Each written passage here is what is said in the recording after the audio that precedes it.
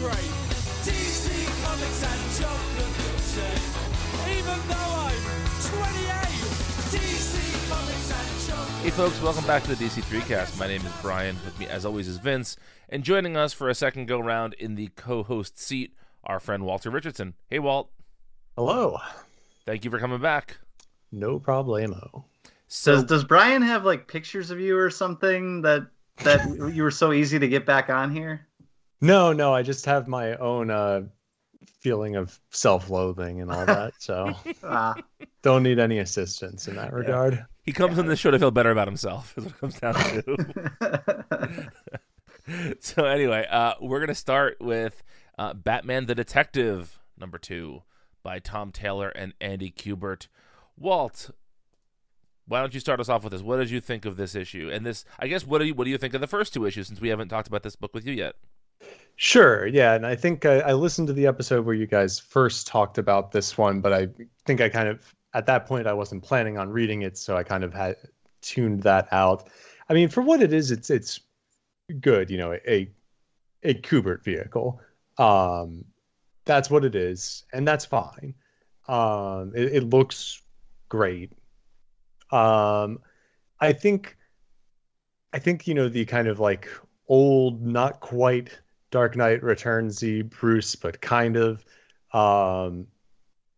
isn't really like the most like interesting take. But even then, like every now and then, Taylor gets in like some of those good moments that everyone knows him for, of, you know, just like kind of getting these characters. I think that like I said, I think with that kind of take on the character, we get less of that, but there's still some. It's, in short, it's a perfectly cromulent Batman story. Yeah. But I just feel like there isn't much to say about it beyond that. I concur with that. My first note was that this is better than it has any right to be in a lot of ways. Like, this is a book that's never going to be followed up by anything. It's not going to impact Bat stories for years to come. It's not going to. It's probably arguably never going to be considered in continuity. But Tom Taylor has proven himself to be a really adequate writer of unnecessary stories, like right. Going back to Deceased and whatnot. And I think what he's really good at is he kind of finds a hook and then finds a way to make you care about that hook more than you thought you did. And that's certainly how I feel about this. I thought that the Henry Ducard stuff, Henri Ducard rather, it was relatively fun. And it was a fun issue. Again, nothing earth-shattering, but fun enough. Vince, what did you think? Yeah, I think I'm more or less with you guys. I'm probably a little less jazzed on it than it sounds like you guys are. But, you know, not by much. I mean, what Walt said about it being a vehicle for Andy Kubert is spot on. And you know, if the penciling itself doesn't stun me all that much, like I think Kubert's done like better looking work than this, but the staging of things and the like, he just knows how to tell a comic story through art in a way that, you know, most artists just don't. Like, most artists just go through the motions, right? At DC and Marvel, I should say. Yeah, you know? there's that one really sick page. It's the 6-panel fight with Ducard and these Batman imitators, that I don't think they've actually called themselves anything yet, right? I don't think so, no. The White Bats or whatever. Yeah, that was just, you know, sick, you know. Yeah, absolutely. Not much else to say about it. Right. It's just cool to look at. It's cool to see, and it's kind of, you know, like a master of the visual structure at work there. And yeah, the stuff that I'm not jazzed about is just kind of how boilerplate Batman this is. So like, it starts off with Batman doing some very boilerplate detective work. Mm-hmm. There's a very boilerplate conversation with the new Squire about why did choose you, and like it's basically retelling any Robin story you want to, like it's just another Robin story. Yeah. Only Batman's the one hearing about it. And just, really standard. The villains, like you said, we don't even know what they're called. They're just literally like palette swapped Batman costumes. So everything here story wise is pretty boilerplate for me. But like Walt said, you get towards the end and kind of the action starts, and yeah, it's sick to look at this last page where he falls into Batman's arms, and just the staging of all of that, and the juxtaposition of Ducard falling, and then the kind of white bat leader saying he always fucking saves them, like that part just like it hums, it's like it's got a really nice rhythm to it. And so by the end I'm like, god damn it, I'm charmed by this, even though I feel like so much of it is very disposable in the greater Batman canon. Oh, sure. Yeah, there's nothing really lasting about this, but I do want to say one thing about Andy Kubert too. I feel like, there were a couple of guys in this generation of the second generation of artists, like they're Joe Kubert's kids, Andy and Adam, and then John Romita Jr., who all kind of burst on the scene at around the same time. But I think that for all those guys, I think that Andy Kubert's artwork has held up the best. And I'd agree. I think he continues to refine what he's doing as opposed to just repeating what he's doing. Like JRJR, I don't think has done anything really great in a long time. And I think when you see his stuff, very rarely do you see sort of a new trick in his bag. Whereas I feel like Andy Kubert still manages to innovate within his work. Right. And that's really cool. Yeah, I would agree. Because not to shit on JRJR too much, but like, even if I don't like his line work very much anymore, there's also not really anything in the sequencing or the staging or the flow of his work anymore that shows any invention. I think, and you can't say that about Kubert. So. Now, Walt, have you read anything that Adam Kubert has done in the last couple of years? It's been quite a while, I think. Wasn't he doing the Wolverine series at Marvel? I believe so, but I wasn't reading that. I think I read an issue of that, maybe. Vince, have you read anything from Adam? Well, Wolverine was done by what's his name? The Greg Capullo ripoff. Which one? The new Superman one. Victor Bogdanovic. Yeah, thank you. But Bogdanovic did some, but I thought I thought Kubert had done some of that too. Maybe they did half and half, because that book did have two stories in it to start off with. That could be right. Yeah, he's the Marvel boy, right, for sure. So I, as a consequence, I don't see his work as much. Same. Yeah. Yeah. All right, that is far more than I thought we'd get out of Batman the Detective #2. So let's move on to Batman Urban Legends #3. And there are 4 stories in this, and we'll try and tackle each of them relatively quickly. The first is the Red Hood story, written by Chip Zdarsky with art by Eddie Barrows et al. Vince, I know you, among me and Zach, you were the least high on this story. Has it grown on you at all, or are you still not enjoying this story? There are moments where I look at this and I really like what it's doing, but something about it is still keeping me at arm's length. And it might be as simple as the art, which I'm not. Man, I'm getting to the point where I'm a little out on Barrows, and there's a lot of Barrows faces in this issue. Yeah, and I don't know. I used to be a fan, but I think my tastes are changing or something. But like the stuff with Bruce and Jason, where he's like, you've never been much for detective work, but we'll make one out of you yet, or something like that. And then it flashes back to how, Bruce is trying to teach him the detective side of being a vigilante, and Jason's not really connecting with it. And I think that stuff is really, it's strong character work for Jason, and it's a good way to differentiate him as a young, like the young Robin version of him, which I feel like the only way that most writers differentiate them is like he's made to be kind of a brooding Robin.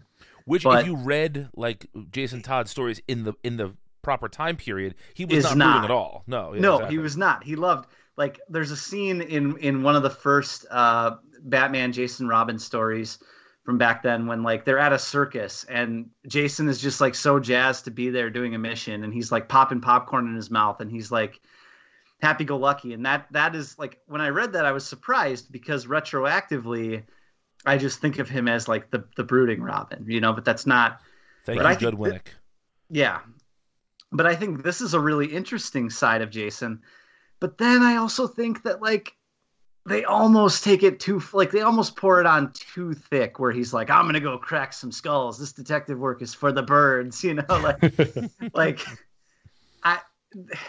Zdarsky almost doubles down on that too much. I don't know. Something about this is just, I'm warming to it, but it's still keeping me at a distance somehow. Well, what about you? I pretty much agree. I think that the stuff with Jason and Bruce, I recently caught up with this story because I wasn't reading it at first. And I think that the stuff with Jason and Bruce is like a much needed, kind of shot in the arm.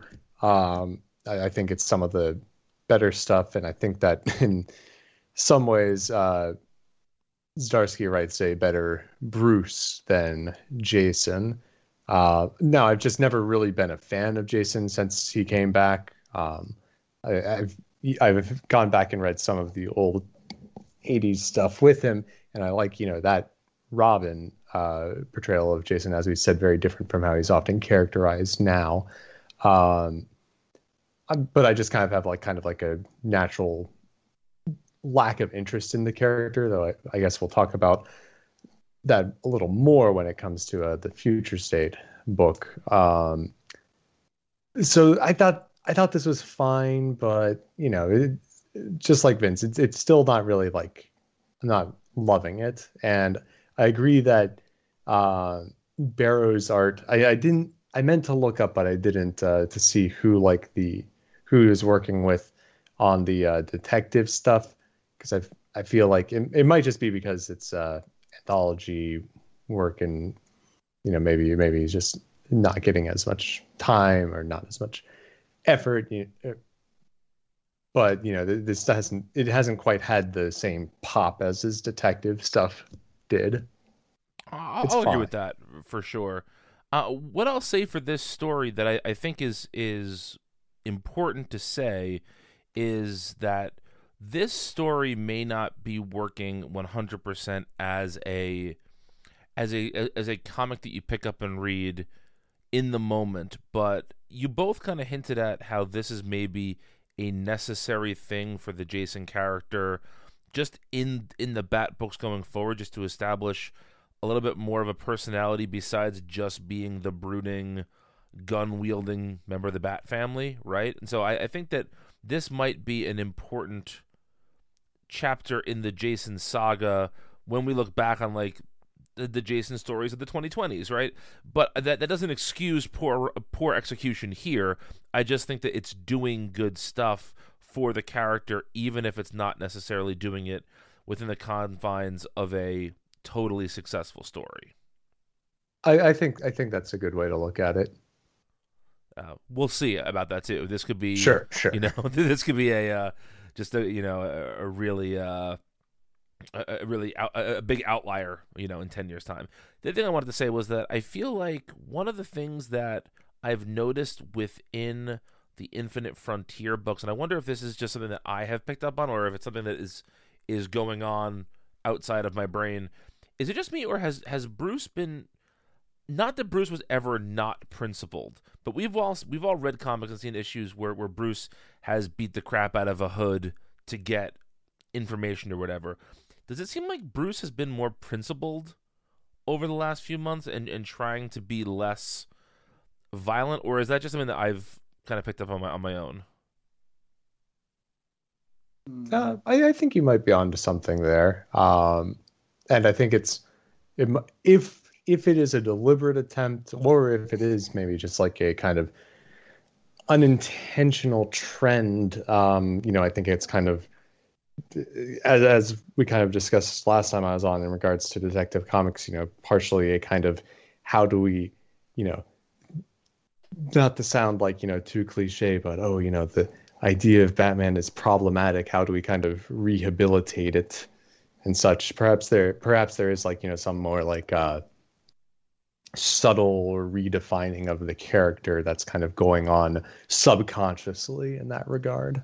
I noticed it in this issue, but I wonder how much in this issue that's just played up because Zdarsky is trying to show the difference between Bruce and Jason.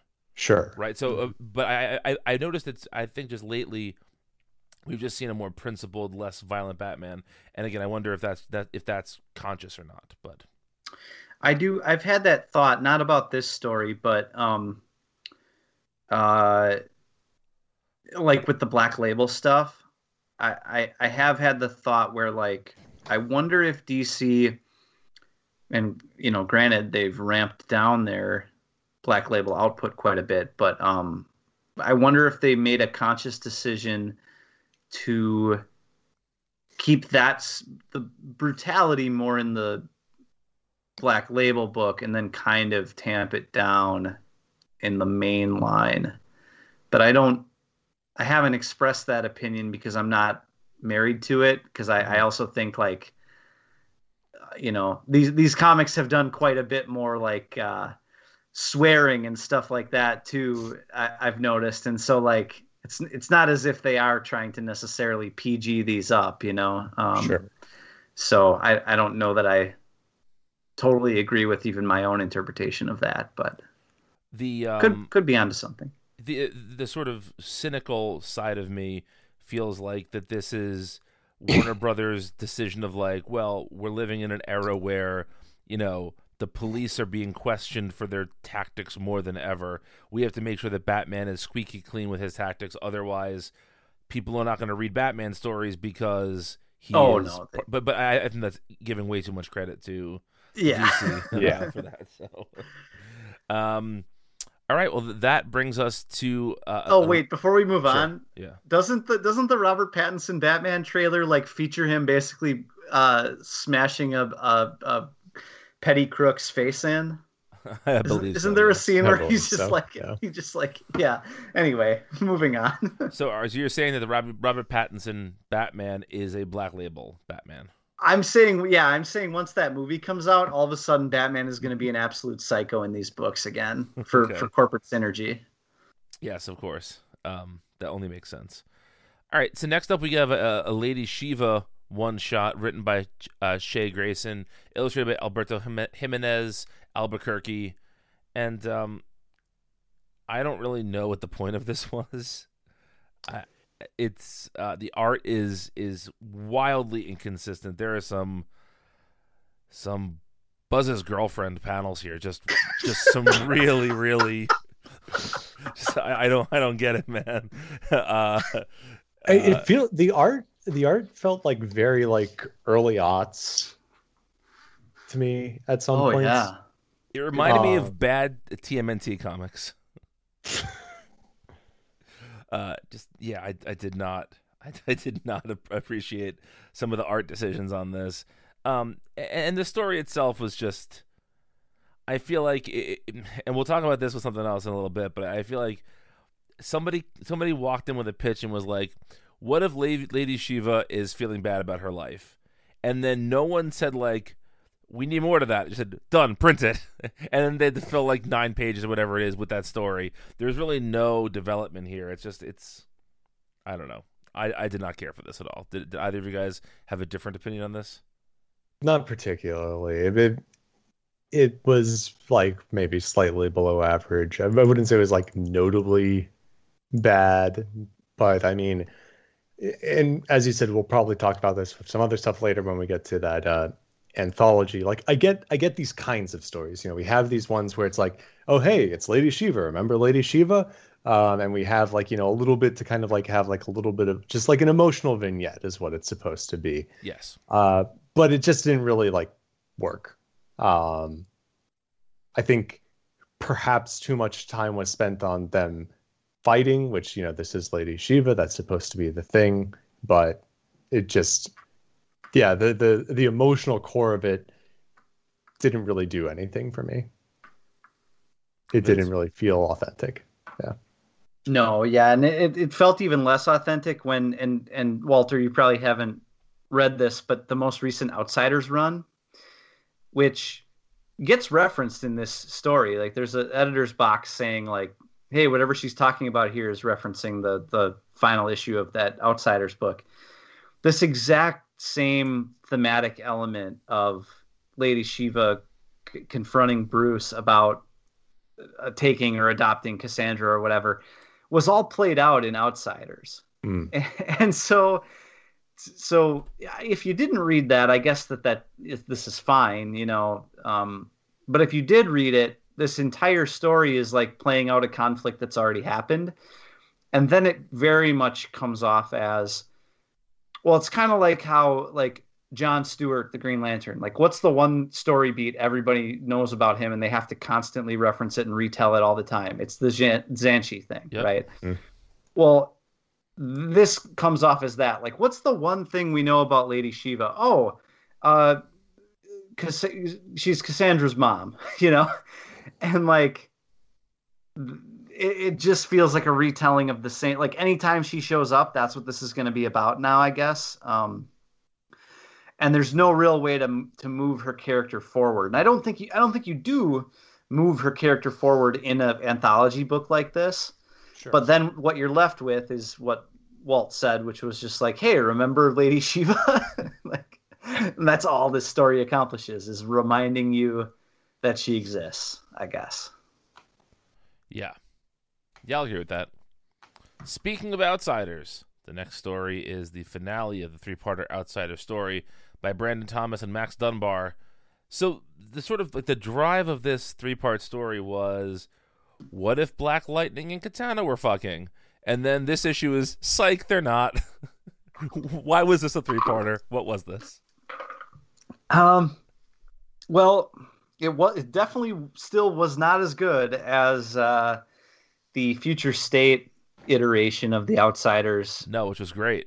Was great, and this was the same writer. So the one thing I can say about this is that the little teaser at the end that promises that there's more and hints at a surprise future member, I'm intrigued, even if I didn't like this anthology mini very much, because I do think we've seen Thomas write these characters strongly before, and I'm willing to take another shot. It's just that none of this really did anything for me. Well, I thought this was fine. I thought it was like, average, a little bit above average. It sounds like it's still not a lot, but it still sounds like I liked it a little bit more than the both of you. I agree it isn't as good as the Future State stuff, and this is a different artist from that, correct? Yes. Yeah. So much of what made the Future State one good is I forget who it was, but whoever it was. Sumit Kumar, I believe. Sumit Kumar, that's right. Kumar was just outstanding in that. And Dunbar is fine. Not particularly notable, but I mean, I don't feel like, too much about like, oh, why was this a three-parter? I think this is as long as it needed to be. That doesn't mean it was like, great. It doesn't mean it used it all like, perfectly, but I thought it was fine. I like as far as I'm aware, I haven't read a lot of Metamorpho comics, but I thought that it was a fun idea that I assume was original to this, of how if Metamorpho has like too many changes back and forth, you kind of like it's like size gets thrown off. That was like a kind of fun idea. Yeah, again, I'm not sure if that's original to this or not, but it seems original to this. Yeah, it's written in a way that feels original. All I really know about it, Metamorpho, for a massive throwback before this was a show, is the Metamorpho theme song. Which Chad Bowers sang on the Hour Cosmic. That's correct. Yeah, exactly. This is the story of the Element Man. Anyway. Metamorpho. So yeah, I'll read, or at least check out the first issue of whatever's coming next. I think there's enough going on here, but it's not great. I like these characters a lot. I just felt that this story was nothing. That's sort of especially because I was coming into this so excited for what the Outsiders was in Future State. Sure. I'll also be interested to see if the next thing that comes leans more towards that. We've seen now in Action Comics and in Green Lantern that we're starting to get some of these stories that maybe didn't work so well in Future State, but we're starting to see a bridge to those Future State stories. And so maybe this will be a little bit better received as part one of a journey to that status quo. Sure. All right, and then finally in this issue we have Grifter, written by Matthew, our favorite. Yes, written by Matthew Rosenberg, illustrated by Ryan Benjamin. I literally have nothing to say except meh, whatever. Yeah. Benjamin does a pretty good Jim Lee impression, but yeah. Which that's Ryan Benjamin's role at DC for the last 10 years, I feel. Like, follow up Jim Lee and hope nobody notices that he only did a half an issue of the promised opening arc of whatever book he's working on. Did he wind up Vince, I will owe you a Coke if you can tell me the name of this book. What was the New Age of Heroes book that Jim Lee was supposed to draw? And Immortal Men. Was it Immortal Men? And he did like a third of the first issue. Yeah, he was supposed to do the first arc. I believe it was announced as the first arc, and then it was it's going to be 3 full issues. Mm-hmm. And then it was literally half of the It wasn't even half, it was like a third. There were 2 other artists on that issue. Okay, yeah. Beautiful. If I recall. And I think Benjamin might have been one of the artists on that. Oh, for sure he was. Yeah, I don't know that there was a third. You're probably right, but I wouldn't be able to tell you who it was. Even if I'm not right, it feels right. It's truthy, to quote Stephen Colbert. Right? It's truthiness. It feels right. All right, well let's move on to. Well, hang on. Sorry. One thing I want to say about the Grifter story is like, it made me appreciate, how. Like, of this particular era of comics that this is from, that the Wildstorm stuff is from, is like this golden time in media where, like, whether it was video games or movies or comics, every character's name was like Cole or Lynch or Cash or Chance or Kane. It was just these like very hard sounding short names. Oh yeah. Every protagonist was named Cole. Yeah, Cole Cash is like the most 90s protag name. Yes, it is. Yeah. I love it. What a stupid time. If Warner Brothers were smart, they should make like a new Venmo competitor called Cole Cash. That's going to be the next crypto. Like, is this cryptocurrency? Right. Yeah. Yeah, we're not really going to let Dogecoin, like the New World Order is not going. The Deep State is not going to let Dogecoin go to the moon, but they are going to invent WB Cold Cash. Yeah, and that's going to be the real crypto that makes it. It's only traded on an app called Grifter, Griftr. And yeah. Yeah. All right. So let's move over to this DC Festival of Heroes, the Asian Superhero Collection #1. Now I want to talk about this macro before we dive into the stories here. First of all, I think that it is obviously a good thing that DC is attempting to, in its publishing line, represent a more diverse set of characters. I don't think there's any argument to be had from any of us that is going to disagree with that. I also think it's good that I went through the creator list before, and there are 11 creators in this book who are doing regular work at DC. So it's not like they had to open their Rolodex and realize, shit, we have no Asian creators. 11 of these folks are doing regular work. Maybe not every month, but they are a part of DC, or at least a part of just like the mainstream comics world that we see their names all the time. There are some new names here, and I'm also glad that those new names are getting exposure in a book where somebody might be picking it up because of a Gene Yang story or a Greg Pak story. And so I think that that's a good thing as well. I also think that this shows that there are a fair amount of characters who are of Asian descent in DC Comics, even if a lot of those characters are not always portrayed as being of Asian descent. I'm thinking specifically of Damian Wayne, which sometimes he is styled that way, sometimes he's not. I'll also say that of Connor Hawke. You sort of get various degrees of ethnicities with those characters. So I think that overall, like from a point of view of trying to present a progressive product that is acknowledging the on-page and off-page contributions of Asian American characters and Asian characters in general, I think that DC deserves a tip of the hat for this. I will say, however, I really wish that the stories in this book were allowed to be something other than, I think, what Walt called before sentimental vignettes or emotional vignettes. Like, I wish that there was a chance for some of these things to be a little bit more than just like an object lesson. Sure. Do you guys have any thoughts along those lines? Yeah, I think that the distribution of pages was a little bit weird. Like, so for example, we'll get into the individual stories, but like I liked the first one, the Tamaki To one, but it was one of the longer ones in there, if I'm not mistaken. And I think it could still be a really good one with like a page or two shaved from it. It could still be really good, whereas others, at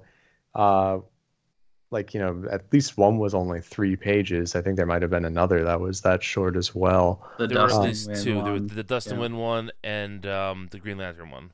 Were both super short. Yeah, that's the Wynn one was the other one I was thinking of. The Wynn case I didn't care too much because it's just an excuse to show off Wynn art. So, but I think that maybe different, the allocation of pages could have been a little bit different and without it being really to the detriment of the stories that were already good too much, and to give those ones that were super brief, a little bit more space. Because especially since 2 of them were exactly 3 pages, that makes me think that it wasn't like, oh, here's like a 3-page script I've come up with. It was, hey, can you write a 3-page script, or can you trim this down to 3 pages or something like that? Mm-hmm. It makes it seem very deliberate.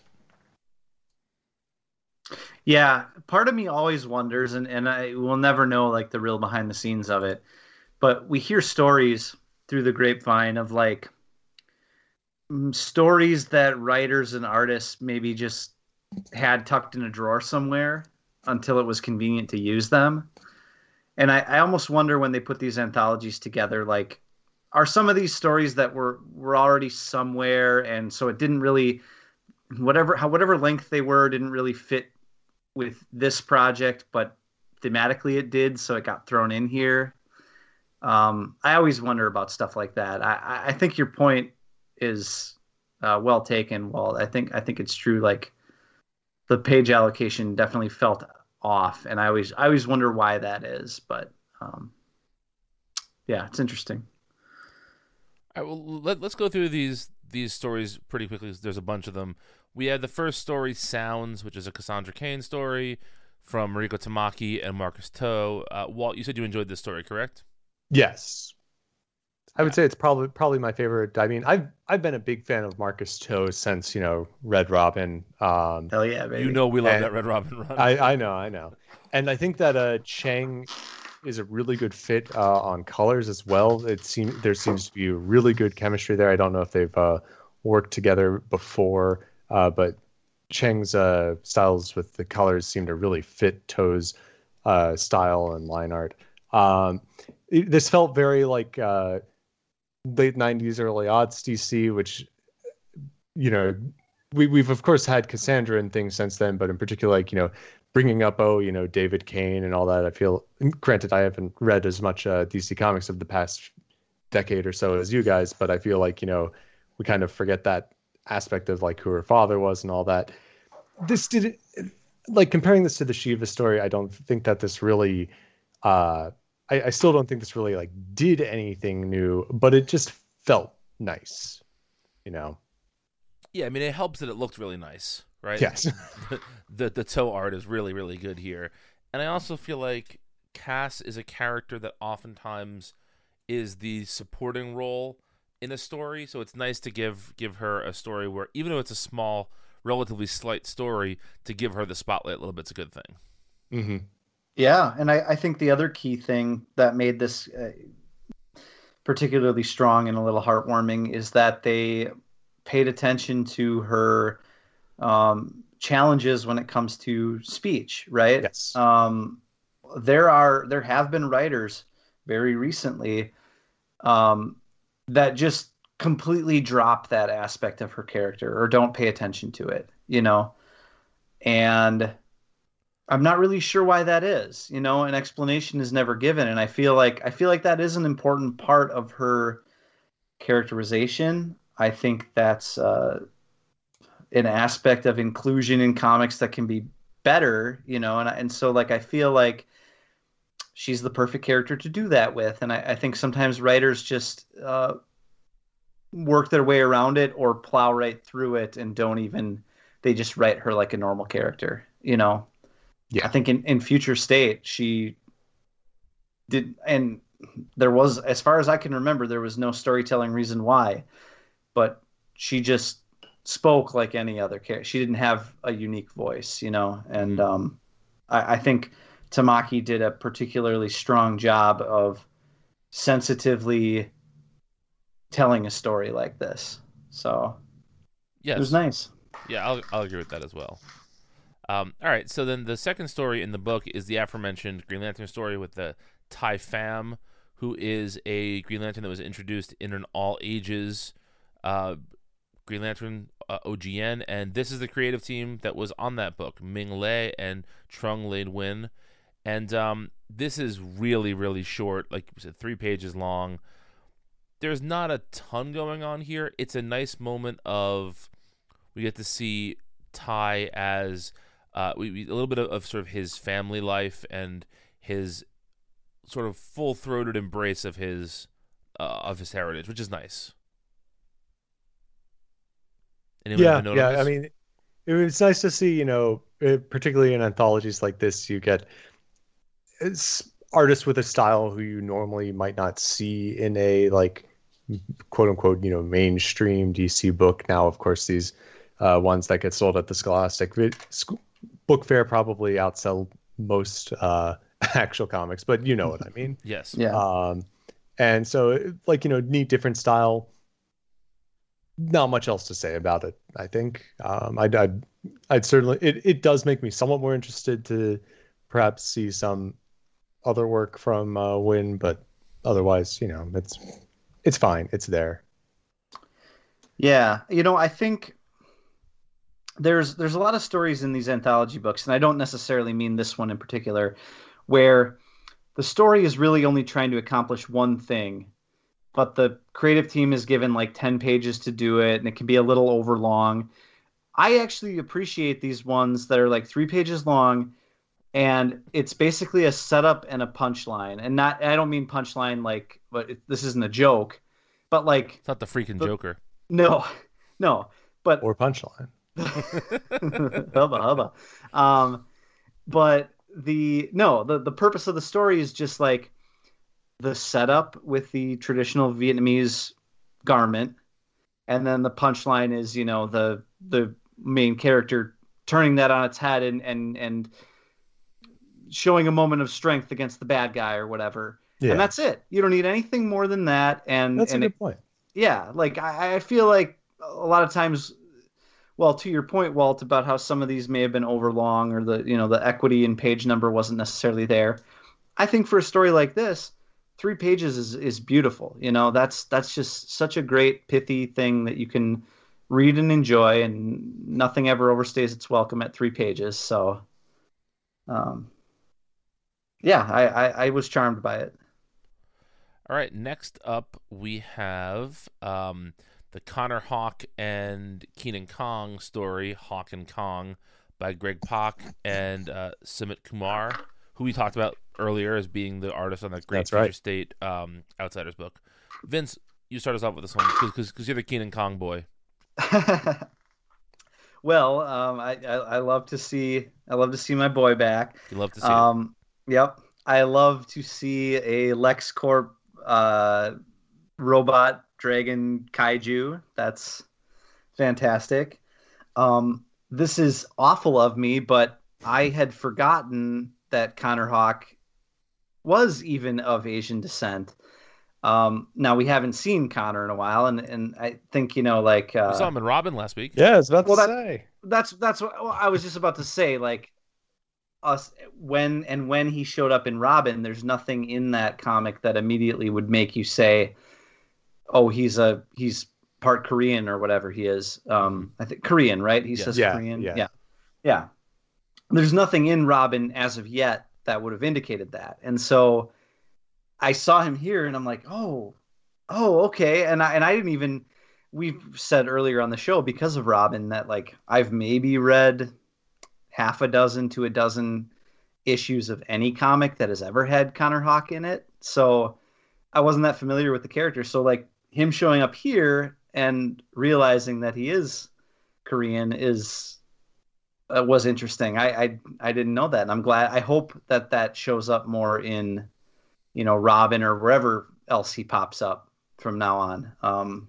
Because I totally wasn't aware of that. Well, I don't have much to say. I don't have much to say about the story aside from that. So Walter, take it away. Oh, to steal a term you used for the previous one, I was very charmed by this one. It wasn't. There isn't like much of a story here, but it's fine. We get to see two characters we don't see a lot of anymore. And that would be like kind of an unlikely combination. It's hard to imagine like another situation where they would interact. It looked great, as we said before about Kumar on the Future State stuff, especially the way he like drew that like mechanical dragon looked fantastic. This was probably my second favorite after the Tamaki Toe one. And it's a good example of like just very simple story with very good execution, I would say. There isn't much going on here in terms of depth, but it's just a fun little read. Yeah, that's a good way to put it. I was instantly bummed out after reading this, thinking, "Oh, well, we're not going to see Keenan Kong for another year now." Probably. I was kind of bummed out about that. And also, I am almost positive, and I have no way of proving this, but I can't imagine that either of these writers knew that someone else would be using Connor Hawk like the same month that they were, because the character hasn't been used in so long. So it's really funny that there are two Connor Hawk stories that could never be in the same continuity whatsoever, happening in the same month. But yeah, this was fun, and like you said, Walt, it's fun to see these characters who you would never really think have a reason to interact. It's fun to see them interact with one another. So yeah, this was fun. Next up is a Damian Wayne story called Special Delivery, written by Aniz Adam Ansari and illustrated by Sami Basri, who we just saw Basri in. I think we're going to see Basri again in the. I want to say the backup to Superman maybe this week. Yes. Yeah, the Metropolis backup. Yeah. This was fine. I don't have too much to say about this. It was fun. I liked the. There were some good pizza jokes, I guess. But, yeah, nothing that's sort of stood out to me too much. Anyone else have a note on this? No, that's about it. I believe Damian Wayne is being depicted eating a pepperoni pizza, and as we all know, Damian Wayne is a vegetarian. That is true. No, I don't know that that's pepperoni or what it is, but I actually... All we know is it's unpoisoned. Yes. And terrible. Yeah, and from Comet Ping Pong also. No, but this one was weird for me because this anthology story was very much, hey, remember that Damian Wayne exists? Which is interesting because he's in a comic every month, multiple Right. times a month at DC. But really, it Yeah. is just serving to be like, hey, remember who this kid's parents are? Yeah. and yeah, It doesn't feel like something that we particularly need, and it also just like, well, it's fun enough, like it isn't necessarily particularly notable either. no, Right. It's fine. Yeah. Yeah, I actually didn't notice that Bossery was on that Superman backup because I think I probably liked the art most in this, very expressive and dynamic and all that, but as we'll get to, I didn't. Well, I mean, I probably wouldn't have mentioned the art at all in the backup because I thought it wasn't very notable. But in this case, yeah, I thought this backup looked good. But Yeah. Absolutely. All right, next in this anthology is the Cheshire Cat story, not to be confused with Cheshire, the mother of Roy Harper's late daughter. This is a different character introduced in the Catwoman run that it started pre-Infinite Frontier and continues now by Ram V. And this story is written by Ram V and illustrated by Audrey Mock. Again, I don't have too much to say about this. I think if you're reading that Catwoman run, this was probably more enjoyable than if you weren't. But it was a fine, unoffensive story. Walt? yeah, this feels the most like, with a lot of these anthologies, you typically have like, most stories, as we say, it could have been something that someone pulled out of a desk from years ago. This feels the most of its like time in terms of publishing. It's essentially part of Ram V's Catwoman, and it's again, to sound like a broken record, it's fine. I think that Mock's art was pretty neat, but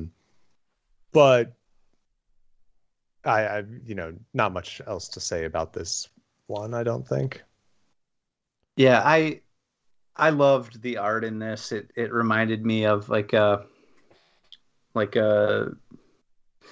modern indie comic, which I appreciated. I think it looks great. I think Jordi Belaire's colors are like, you didn't even have to tell me that Belaire was coloring this to look at it and know like that's how iconic Jordi's colors have become. But like particularly pop on these pages with this great art, and that was really the selling point of this story for me. I did like the very good lettering thing when Selena's imitating Bruce and they give the little bat ears to the balloon.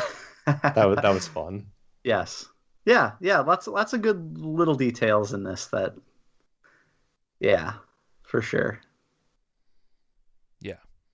All right. Next is a story that I think the title has to be a reference to the movie Seven. Oh, What's in the box?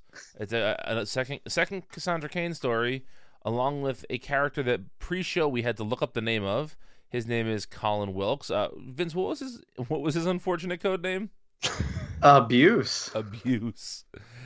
This was written and illustrated by Dustin Wynn. It looks beautiful. It's really a nothing story, but that's fine. It looks really nice. I'll take. It was ridiculously good. Yes, I will take these 3 pages any day over almost any other comic in front of me because Wynn's work is just, Italian chef kiss emoji. Remember when this art was regularly appearing in monthly DC Comics? Can you believe that was ever happening? Incredible. Yep. All right, moving on. We have a story featuring Grace Choi and Thunder, as in the daughter of Black Lightning. It's called Family Dinner, written by Alyssa Wong, illustrated by Sean Chen. When was the last time we saw Grace Choi in a comic, guys? You guys would know better than me. Yeah, I'm sure she appeared in some New 52 comic that was getting canceled and we just fell off of and didn't read. But I have to say, the last time I read a comic with Grace Choi in it, I think was pre-Flashpoint. Well, so I was doing some digging before, and I don't know if she ever appeared after Flashpoint. Really? She was in I the wouldn't be surprised. she was in the Smallville season 11 digital comic. Oh. That's a thing that happened. So on a technicality, I'm correct. No. Yes. But she is a regular character on the Black Lightning TV show. Yeah. So I'm sure that's why she was included makes sense. here. I'm looking at our favorite website, the DC Fandom Wiki, right now, and And your phone is on fire because those fandom sites are just the worst. Yes. Yeah, I mean, all kinds of porno pop-ups are happening right now. You won't last 5 minutes.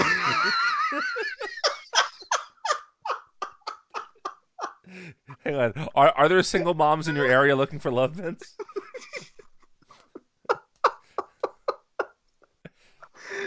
Yeah.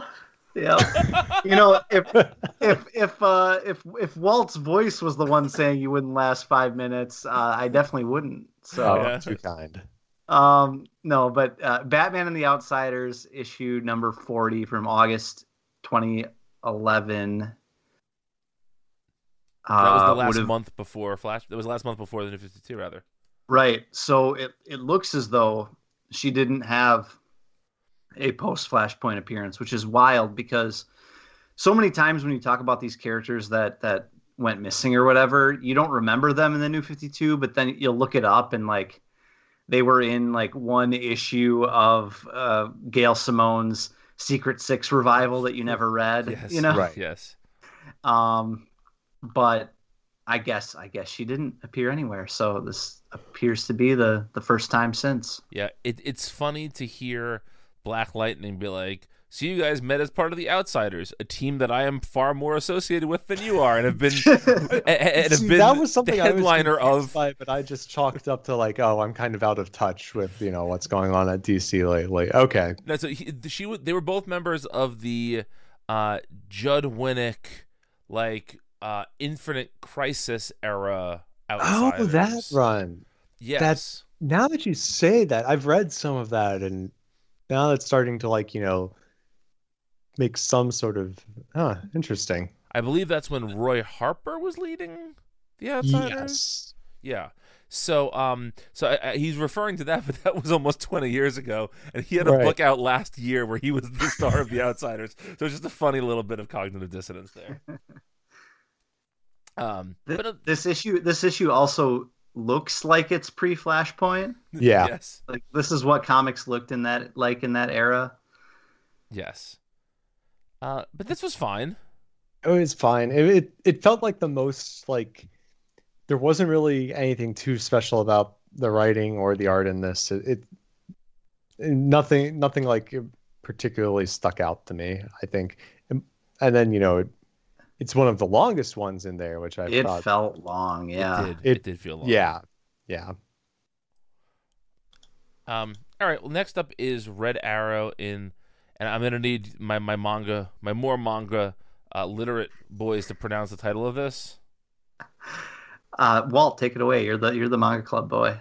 That would be a Kawaii Calamity. I wasn't sure it wasn't kawaii because typically 2 I's you get the extra space there, but I know that's a relatively common manga term, so I figured you guys would know it better than I would. Right. Written by Sarah Cute stuff. Kuhn. Yeah, and you're just a Baka gaijin, Brian. Sure. Written by Sarah Kuhn, illustrated by Victoria Ying. I hate to keep saying this is fine, but it's a dream. It's cute. Whatever. Yeah, it's cute, and again, kind of what I said about that one Green Lantern one. It's nice, that this is art that you wouldn't normally see in this in a monthly DC book, and so it's nice for that reason. But otherwise, it's just a thing. Yes, agreed. Mm-hmm. So up next we have one of the weirder stories in this anthology. It's called Festival of Heroes, written by Amy Chu, illustrated by Marcio Takara, who I know I have gone on record as being a big fan of in the past. This is ostensibly a Katana feature, but Cyborg and Blue Beetle are just as much a part of it as Katana is, but she is the only character of Asian descent, only superhero of Asian descent rather, in the story. Blue Beetle really felt to me like it was supposed to be Beast Boy, but for some reason they were told they couldn't use Beast Boy, so they used Blue Beetle. Interesting. Like the way he interacts with Cyborg, his obsession with food, all of that is very Beast Boy-ish. I think you're absolutely right. I didn't pick up on that, but yeah. And I feel like this might be a little bit craven, but they were like, well, we need a character of a different ethnicity, and Beast Boy isn't ethnic enough, so let's put Blue Beetle in there instead. He's young, he likes food, right?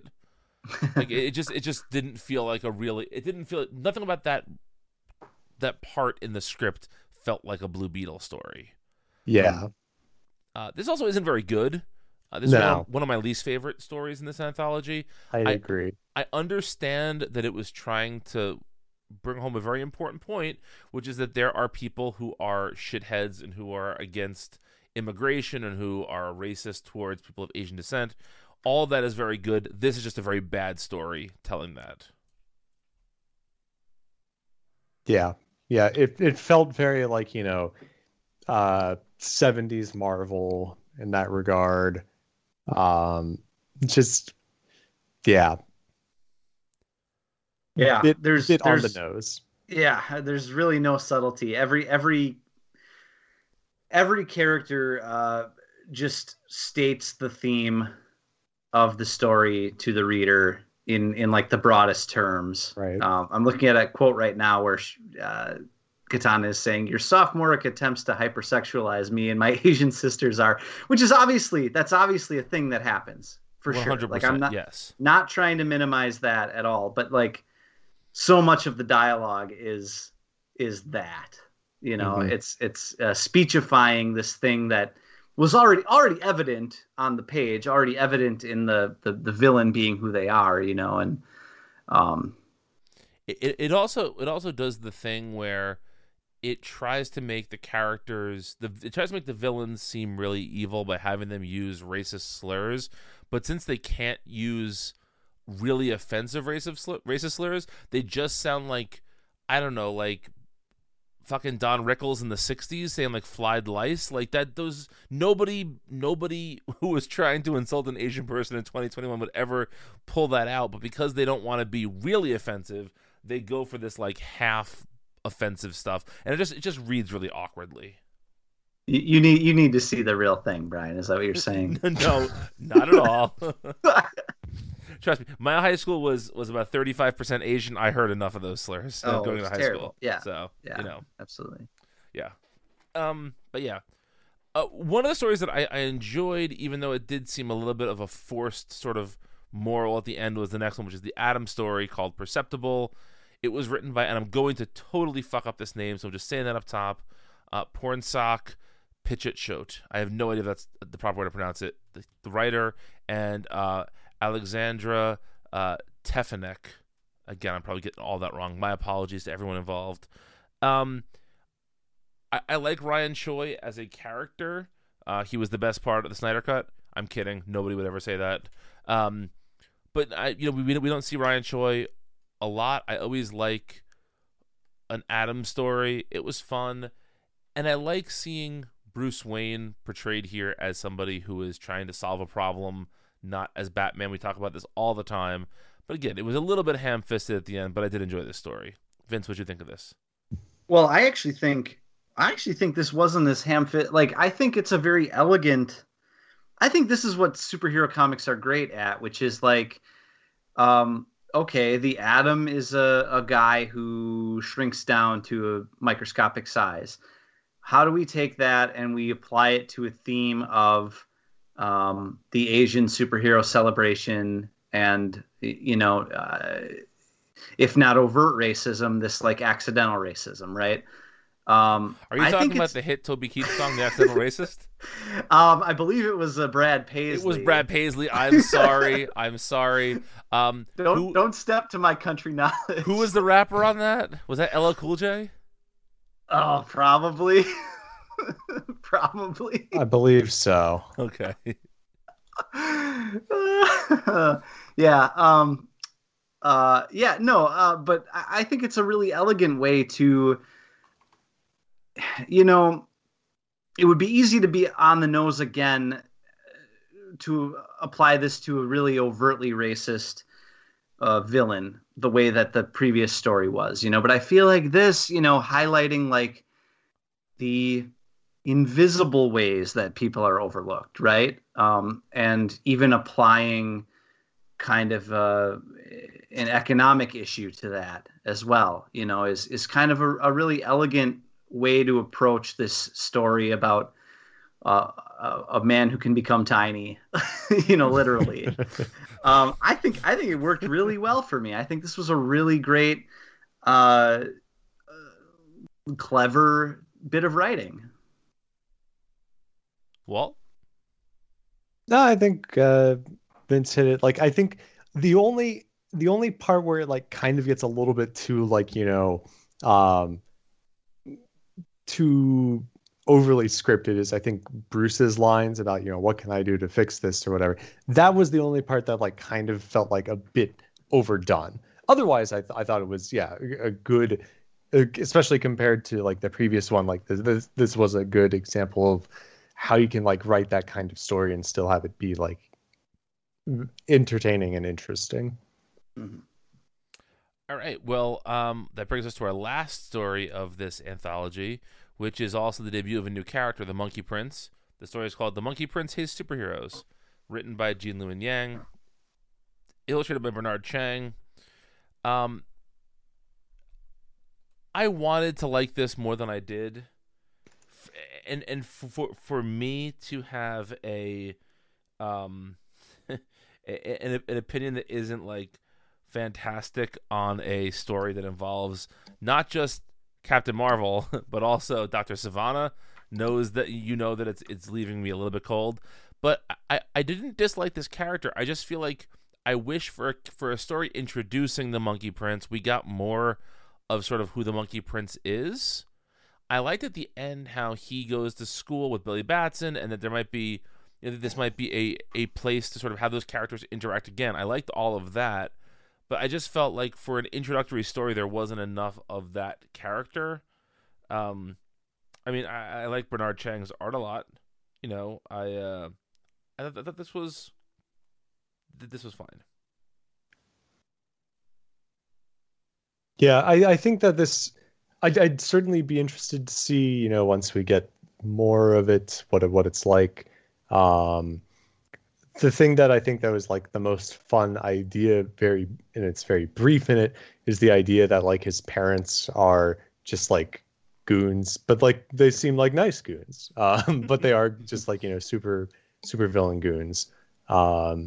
That's a kind of fun dynamic, a fun kind of like twist on like the whole like idea of like, oh, my dad's a super villain or whatever. That's been done plenty in like, the realm of superhero comics, but my parents are just flunkies. That's a fun, cute idea. And that's what I'm like most interested in to see as it gets, whether it's its own series or a one shot or a mini, whatever it is, to see more of that.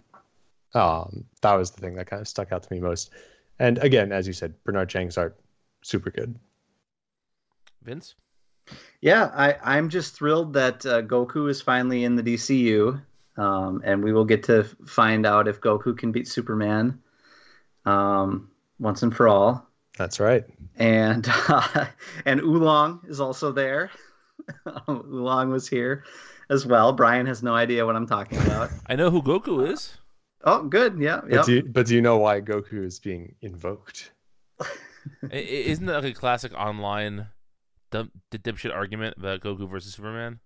Yeah, but in particularly, Dragon Ball started as a very loose or maybe not adaptation, but a very loose retelling of Journey to the West, which the monkey.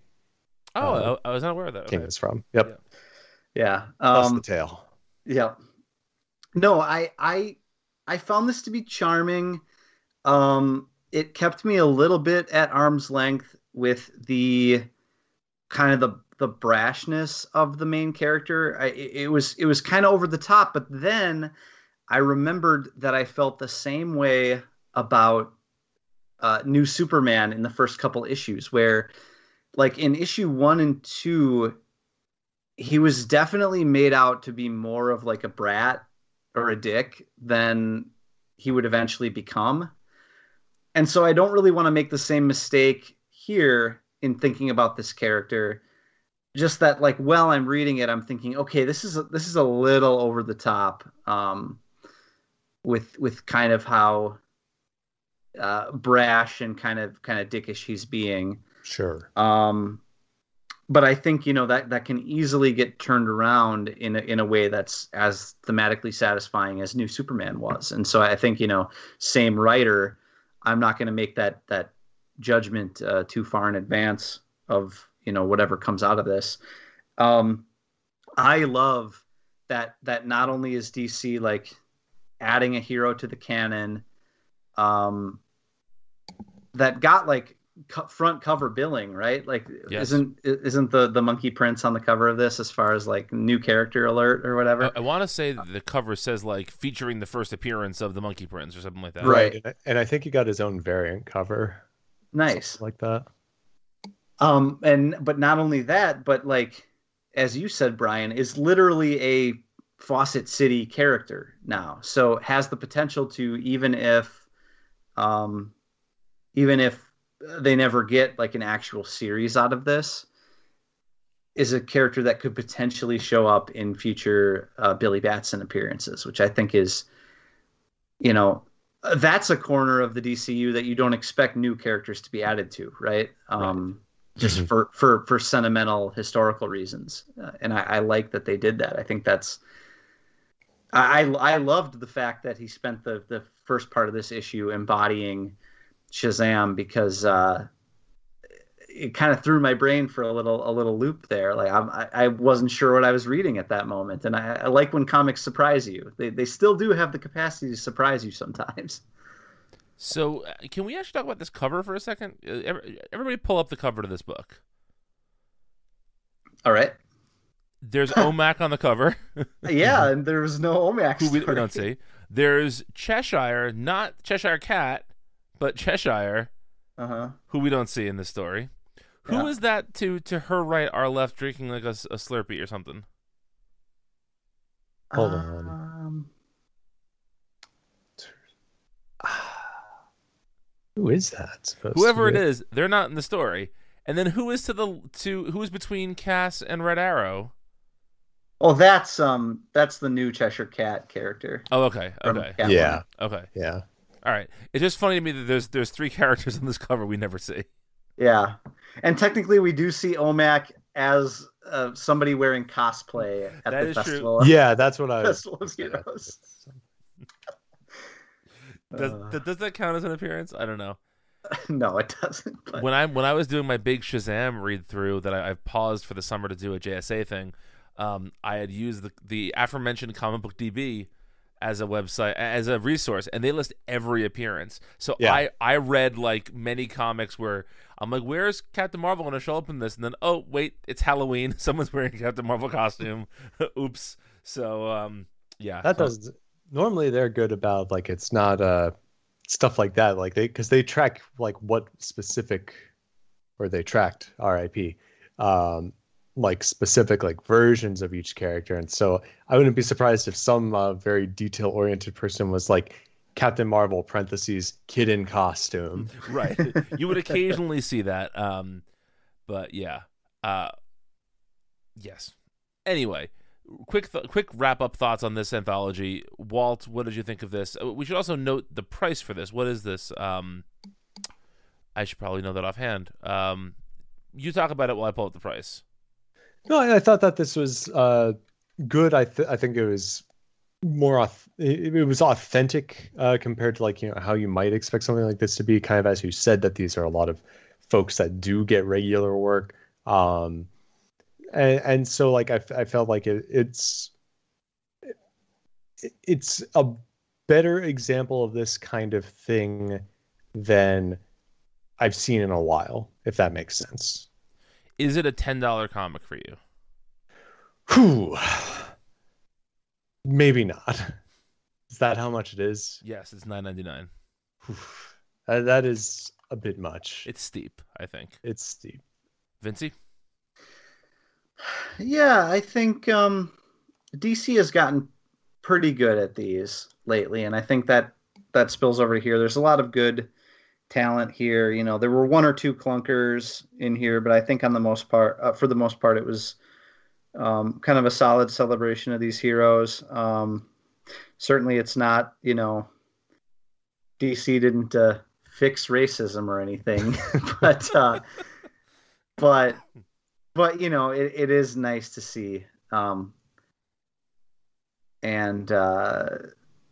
Yeah, like Walt said, the opportunity to see some artists that you don't see elsewhere, that's the big selling point for me. Is it worth $10? I don't know. I don't know what comics are worth these days. I feel like just yesterday they were holding the line, and then it was $3.99, and now I have no idea. So I used to rock and roll all night and party every day. Then it was every other day. Nicely done. Let's leave it at that. Exactly. All right, let's take a break. When we come back, we will be more brief with our discussion of the rest of these books. So stay tuned. So you say. Hello, everybody. My name is Mike. And I'm Greg. And together we are Robots from Tomorrow, a twice-weekly podcast appearing at multiversitycomics.com. Each week, we take some time to check out books hitting shelves on Wednesday that are worth your attention. And each month, we dissect the previous catalog. We also have long-form discussions about books we've enjoyed, like Dan Clow's Ghost World and Jack Kirby and Mike Royer's Commanding. And if that's not enough, we also do creator interviews. Some of the talks you'll find in our archives feature Mike Mignola, Leila Del Duca, Sean Martinborough, Emma Beebe, and Greg Rucka. So that's a lot of content for everybody. Please subscribe to Robots from Tomorrow in iTunes or Stitcher so you never miss a thing. Robots from Tomorrow has hours of comic-focused entertainment week in and week out. And now, back to your show. And we are back with a discussion of Future State Gotham #1, written by Joshua Williamson and Dennis Culver, illustrated by Giannis Milono-Giannis. Walt had DM'd me this week to say he had not realized this book was in black and white, which was one of the weird decisions, but they did announce that early on. And I thought that was especially odd because I loved the colors in the Future State Red Hood story. But to me, this is simply a delivery system for Milono-Giannis art. I think the book looks really, really nice. I really don't care what happened in it. It was fine. It wasn't bad. It was a continuation of the Future State sort of status quo for Jason, which again wasn't super duper interesting, but wasn't terrible. But the art is just, you know, the art is a selling point for me, and so that's what I'm going to continue to look forward to with this comic, is just the artwork. Anything to say about this book, Vincey? Well, what you say about the art is exactly right. This is just a delivery system for that. As I'm reading it, I'm going, oh, this is just Milono-Giannis doing Akira with DC characters. And then, lo and behold, there's a backup, a Batman backup done by Katsuhiro Otomo, which is wild to me. Well, I think this is actually from like a old issue of Batman Black and White. This is the backup is a reprint. I'm like 95% certain of that because I've seen that first page a bunch of times. It has to be because the cover, the quote cover for the backup is also by Mobius, who is long dead. Yes. Yeah. So, that is right. You know. Yeah. I think. Hang on, I'll look this up while you guys talk about it. Plus, translated by Joe Duffy. I don't think she does any work at DC these days. Okay. Well, yeah. Regardless, like it was still quite a surprise, and it made total sense. And yeah, like storytelling wise, like I don't know. I don't really need to see more Future State stuff at this point, and of the Future State stuff, this was probably some of my least. It'd be the least thing I would clamor to return to, the Jason Todd stuff. Mm-hmm. Yes, But- this is from issue 4 of Batman Black and White from '96. Oh, That's nice. what I thought. Okay. Yeah. Well, The original it's one. quite good to look at. But yeah, story did nothing for me other than the wonderful, wonderful art. Walt?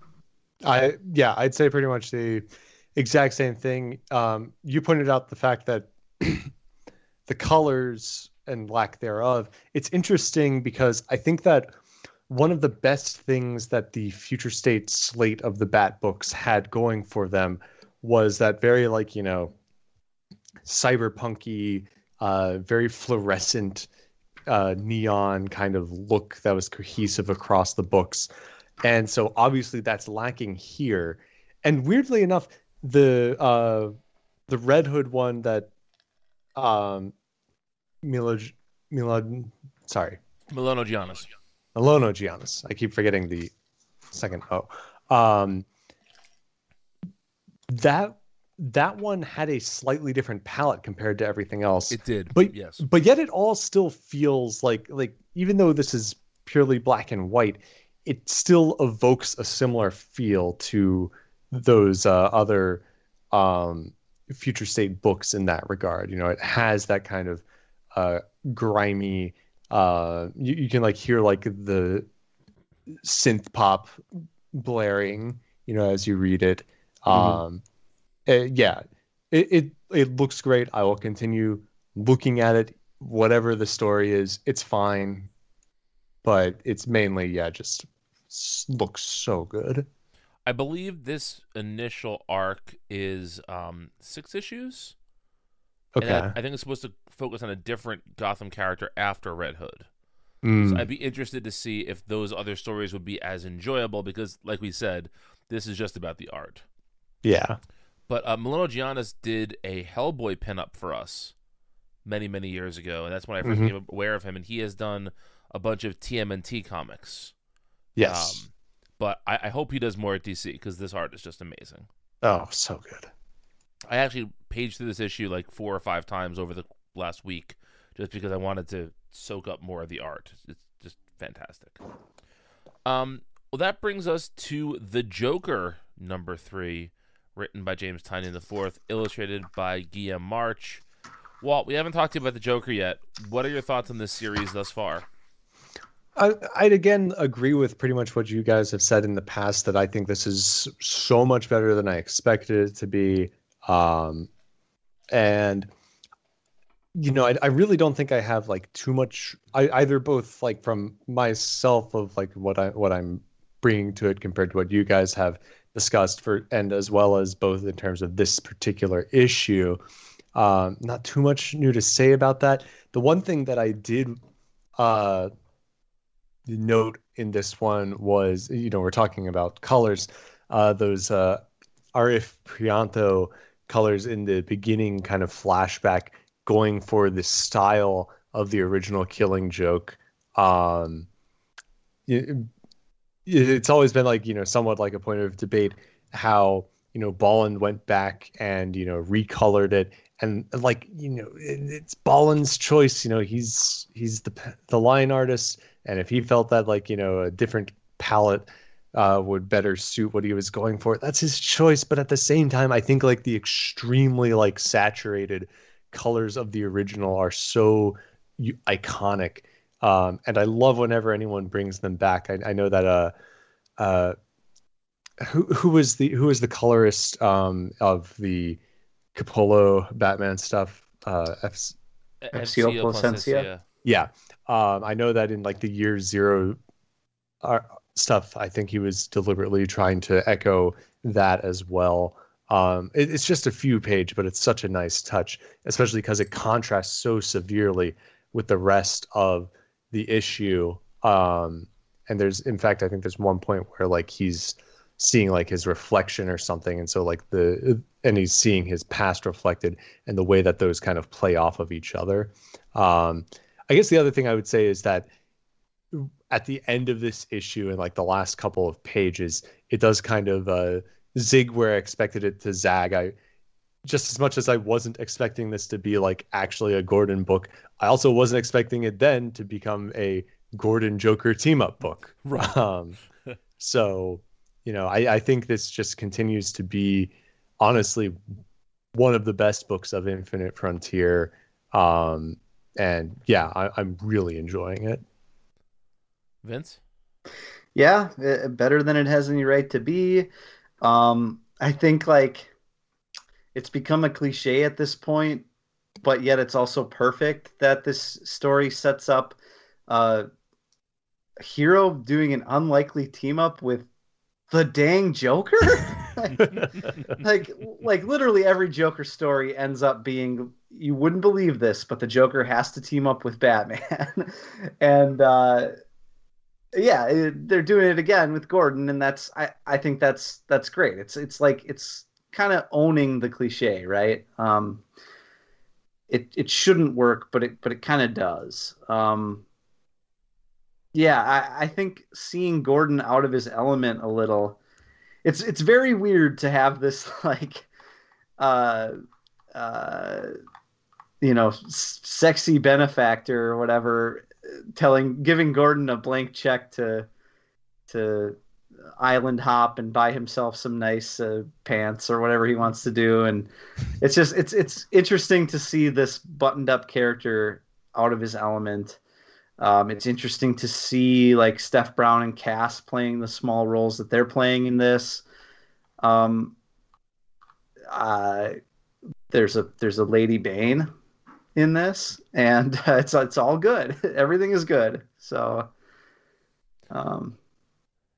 yeah, Yes. way better and wackier than it has any right to be.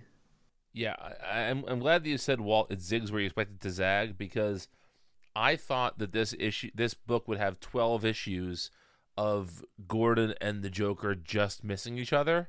Right. And here we are in issue 3, and they're teaming up. That's great. Yeah, literally face to face. Yes. I noted that this issue is mostly a monologue that Jim is having with himself, and I usually hate that in the comic, but Tanya makes it work here. I don't know if it's just because of that inner monologue, he's able to get through a bunch of stuff without it dragging down the story. Like, for instance, there's the scenes where he's buying drinks for everybody and getting information from them. If you tried to script that scene, it would be 4 pages and it wouldn't work any better than this issue works. Absolutely. So, it's a shortcut a bit, but I appreciated that, even if I typically don't like that. Plus, I think he just has such a strong voice for Gordon. Yes, absolutely. And also, I know that Guillaume March's art is not for everybody, and I think it's not for every title, but I think here it is just such a perfect fit for this book. I think he draws the scenes of Gordon, like you were talking about, Walt, the sort of the flashback scenes, and just the little hints of Gordon seeing different reflections, and just basically showing how the Joker has permanently fucked Jim's life. I think all that stuff by any other artist wouldn't be as effective as it is by March here. It's great. Yeah. All right, let's move over to Justice League Last Ride, #1, written by Chip Zdarsky, illustrated by Miguel Mendonca. Vincey, you're the Chip Zdarsky hater on the show. I don't hate Chip Zdarsky. This was okay, but I think Tom Taylor kind of has done this sort of thing pretty recently, and I don't think Zdarsky has found a fresh enough avenue to it, I think, for me to really love this. Also, the art was nothing to write home about. Like, I think Miguel Mendonca can, like, tell a corporate comic book story perfectly fine, but there's nothing, you're not coming here for the art. And I think, if you're going to do kind of this Elseworlds DC kind of thing. I really want the art to sing too, to get me to care about it. And so I didn't love this one from a creative standpoint. And then, there was nothing novel enough about the story to really get me invested in it. There was some sort of falling out with the Justice League. Lobo killed the New Gods, or at least he's being blamed for their deaths. Martian Manhunter's dead, and you kind of pick that story up as you work your way through the issue. And none of those revelations are so earth-shattering or unlike anything we've seen before that it really did anything for me. So I don't know. Walt, what do you think? Well, if you're the Zdarsky hater, I've been one of the people who's been cheerleading his kind of turn to doing more kind of quote unquote serious superhero comics. I'm a big fan of his Daredevil, though I did fall off as soon as I saw there was a King in Black tie-in. But I just thought not a fan of Knoll, huh? No. I just thought this was completely uninteresting, completely forgettable. I don't see what the point of this is, other than giving us Kilowog in a hoodie, which is very cool. Pretty much the one thing that I was like, that's neat, and it's Kilowog in a hoodie. Otherwise, I just thought this was I don't get it. Why is this a thing? It doesn't really feel like when it's set off as its own mini series, it feels like, okay, this was pitched as kind of something new, something different, that doesn't it's not just a story that we're just going to tell in the pages of Justice League to fill out a 3-issue gap between writers or something like that. This is, I don't know. I just didn't get a feel for why this exists, Yeah. The only way this could feel more like a digital first comic is if the pages were weirdly cropped, like the digital first comics are. There's just nothing of note here. I kind of think. Well, now wait a minute. It was supposed to be a digital first comic. Yeah, it was. Yes. Yeah. Interesting. Yes. The only thing of interest here to me, I'll say, is that we can. I think we can admit it would be kind of fun to have the Moon, the new Oa. It's kind of a cool idea. Yeah, that's a fair one. But that's it. All I have to say. Moving on, Superman. Yeah. Sorry, go ahead, Vincent. Anything else? I did have something, but I can't think of it now. So it obviously wasn't that important. But okay. Superman 31, written by Philip Kennedy Johnson, illustrated by Scott Godlewski and Norm Rapmund. I feel like last time Walt was on, we talked about Action Comics. Is that correct? Yes.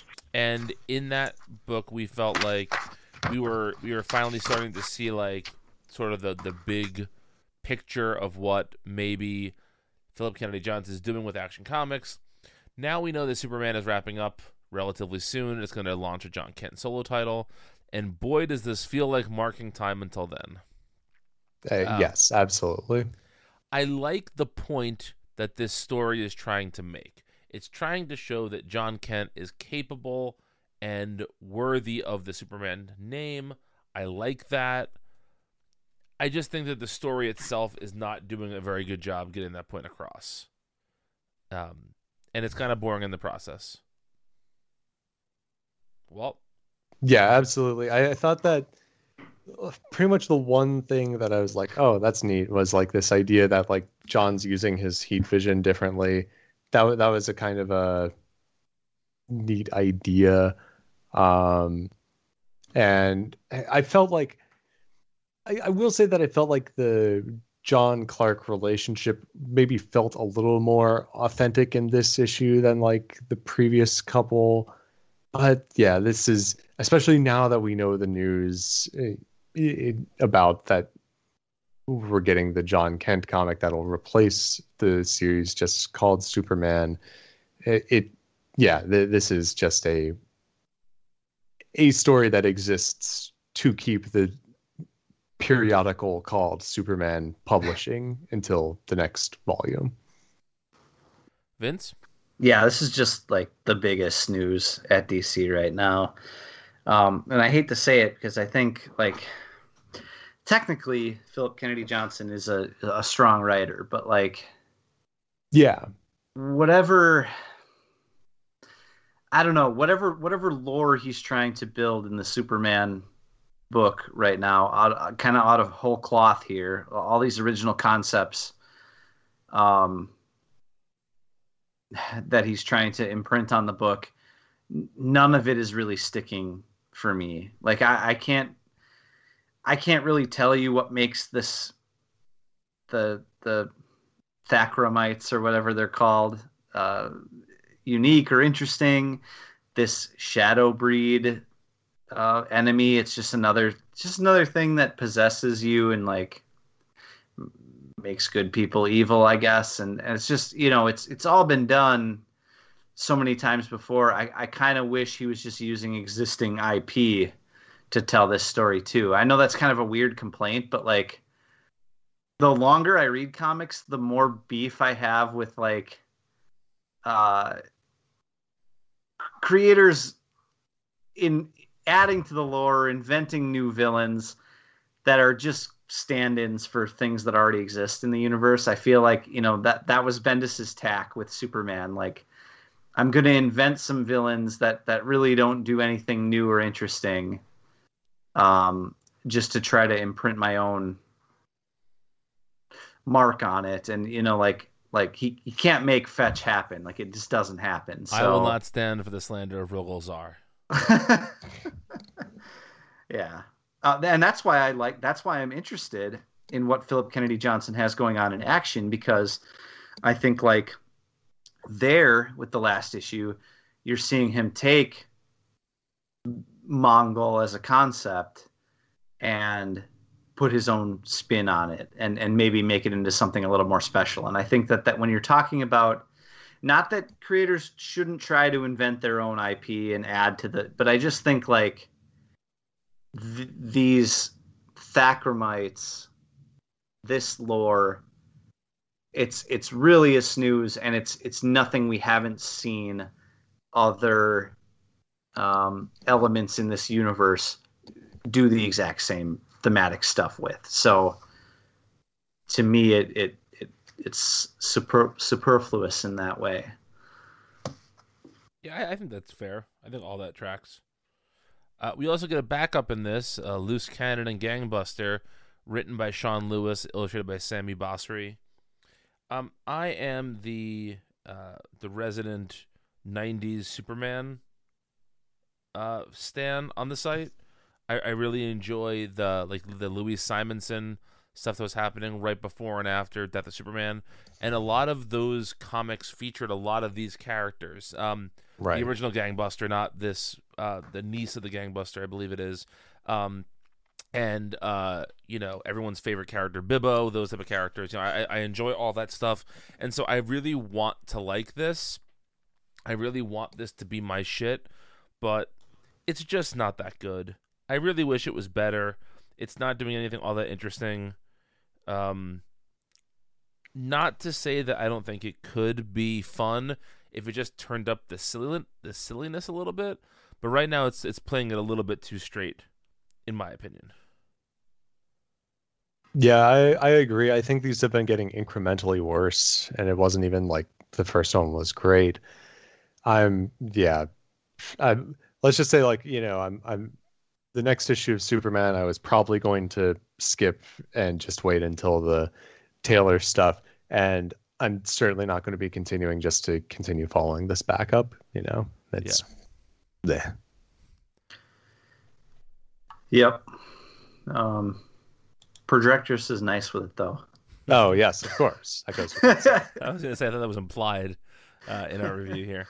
So, last book of the week, Wonder Woman 772, written by Becky Cloonan and Michael W. Conrad, illustrated by Travis Moore. Walt, Vince and I have been on sort of opposite sides of this book. I have not been super sold on this concept. Vince likes it a lot more than I do. where do you fall in this new Wonder Woman status quo? Oh, I don't care for it. I don't like this characterization of Diana very much. This kind of like, she's very much with this like lacking her memory and everything, and this will probably change going forward. But she's very tabula rasa. Not we don't get much Diana there. As much as they refer to her by her name. In this, she just feels like a very blank character in this, and you can say that's partially by design or whatever, but I just don't care for it. I'm not interested in it. And the art by Moore is it's technically impressive, but particularly like the people I feel are often like have like a kind of vacuousness to them. I think so much of like what does make this stuff pop off the page is bon violence. Colors do a lot of work in this. It's very vibrant, and that makes it like a little bit more interesting than I think it might otherwise look. I'm pretty much over this. Maybe I'll give it one more issue, but I'm just very uninterested in what's going on. I don't find the story too interesting. I don't find Diana's characterization to my liking. It's and it's not even like everyone, the thing that everyone throws around is like the Jason Aaron Thor stuff, whatever. Like I only read up to the God Bomb stuff. Maybe it's more like that or past it or something like that. I just don't care for it. Vince, tell Walt why he's wrong, even though he's clearly very right. No, he's not wrong. He's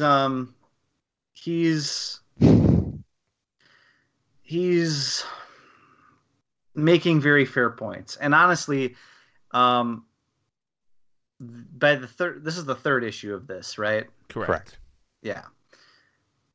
I think I'm kind of over it at this point. And I think that this is like such a common issue with decompressed corporate comics that we talk about all the time, where like I was into this concept for like 2 issues. I'm willing to see a third issue, and then I saw the third issue and I said, okay, I guess I've had enough, because it feels like it's just dragging out the same sort of thematic elements, plot points, past the point of them being novel or interesting.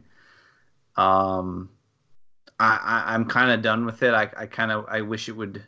I still have faith in this creative team. I really liked the first 2 issues of this, but I'm ready for the next thing now. And I think that about most comics, most storylines, I feel should be like 2 or 3 issues.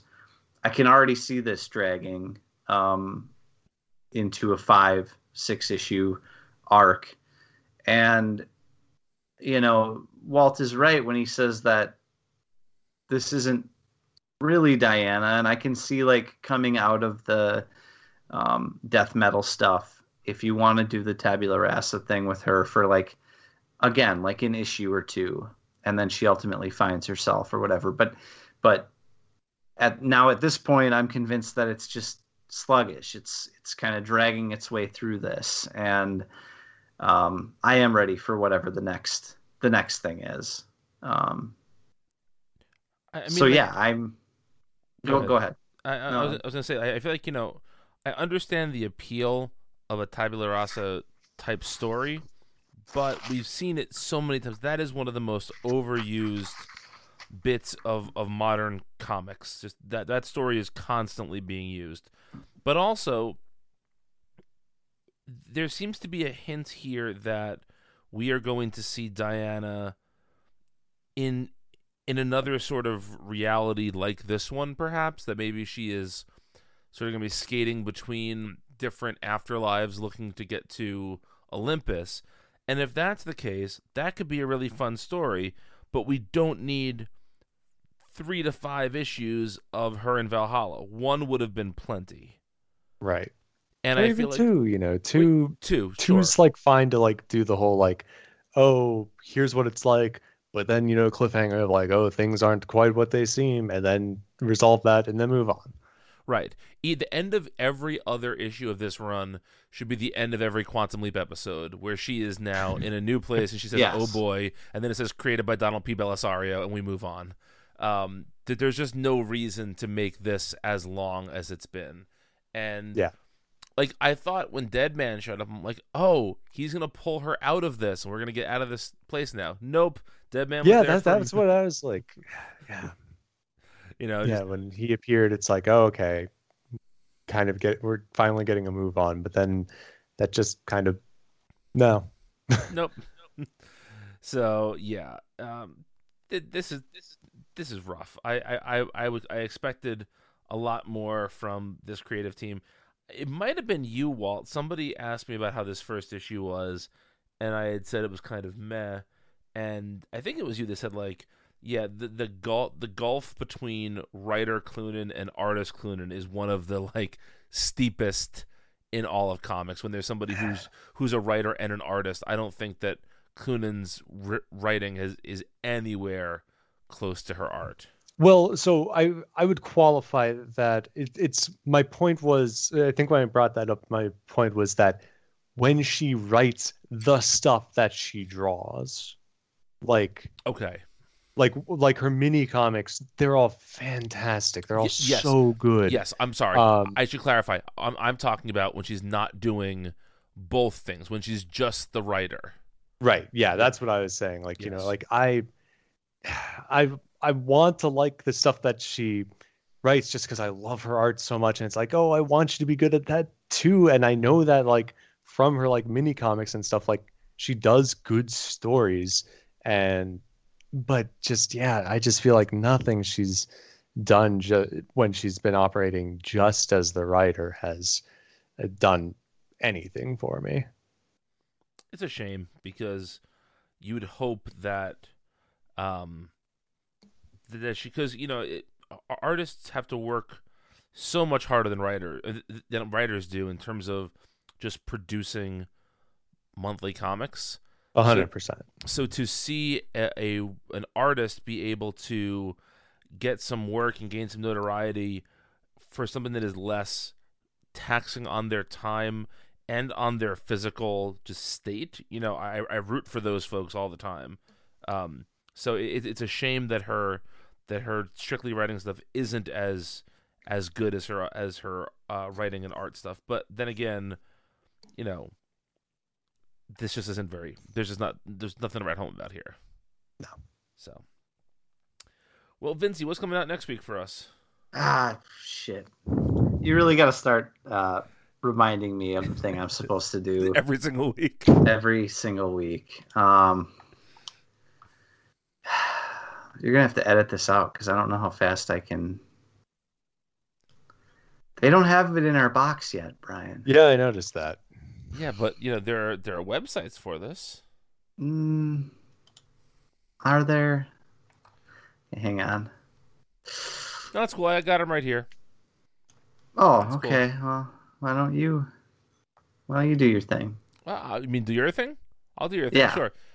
We have not read the Batman Fortnite comic yet, much to my chagrin. Kidding. Yeah, he says. Yeah. No. Next week we have Catwoman number 31, Flash 770, Justice League 61, Legends of the Dark Knight number 1. That is one of the I believe that's Digital First series, maybe.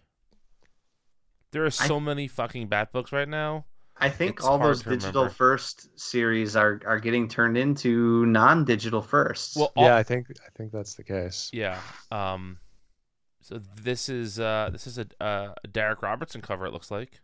And I think he's writing and drawing it. Okay. We also get Nightwing number 80. And Vincey, tape down your boner. Wonder Girl number 1 next week. Jesus. Oh, ooga. Okay. Very classy. Hey, you are on record as being the Joelle Jones boy. I'm the Joel Jones boy for sure. So, Well, Walt, thank you again for joining us. We always appreciate it when you stop by. Well, thank you for having me. Where can folks find you on the interwebs? You can find me on Twitter at Goodbye to a Shoe. And what's going on with Manga Club until Zach's back? What's going on with Manga Club is next week, Emily and I are going to be talking about the One Piece movie Strong World. You know, there's been a few of them, but that's one of the ones that Oda was most directly involved in, rather than just kind of going like, yeah, sure. He like made the story for it and had some other like oversight.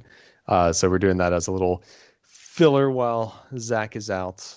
And then, of course, we're always, or almost always, at the beginning of the month talking about Shonen Jump.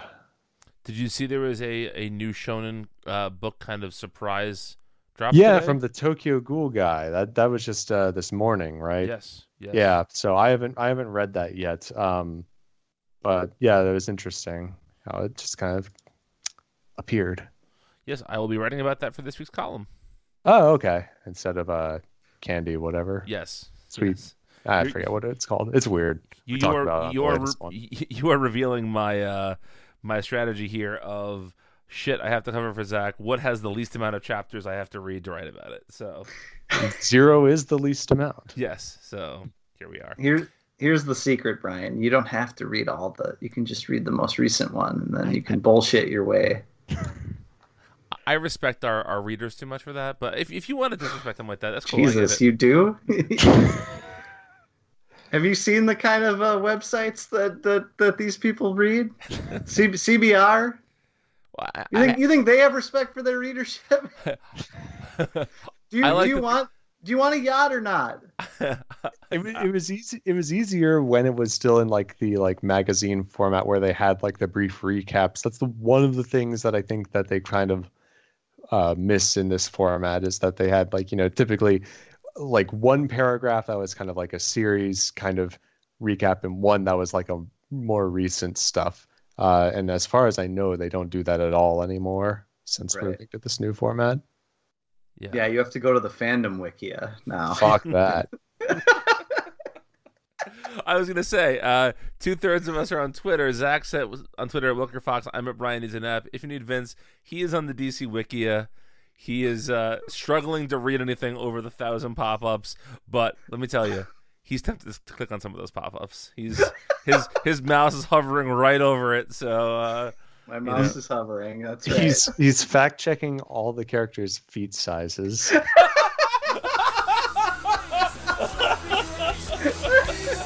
Thanks for listening, folks, tonight.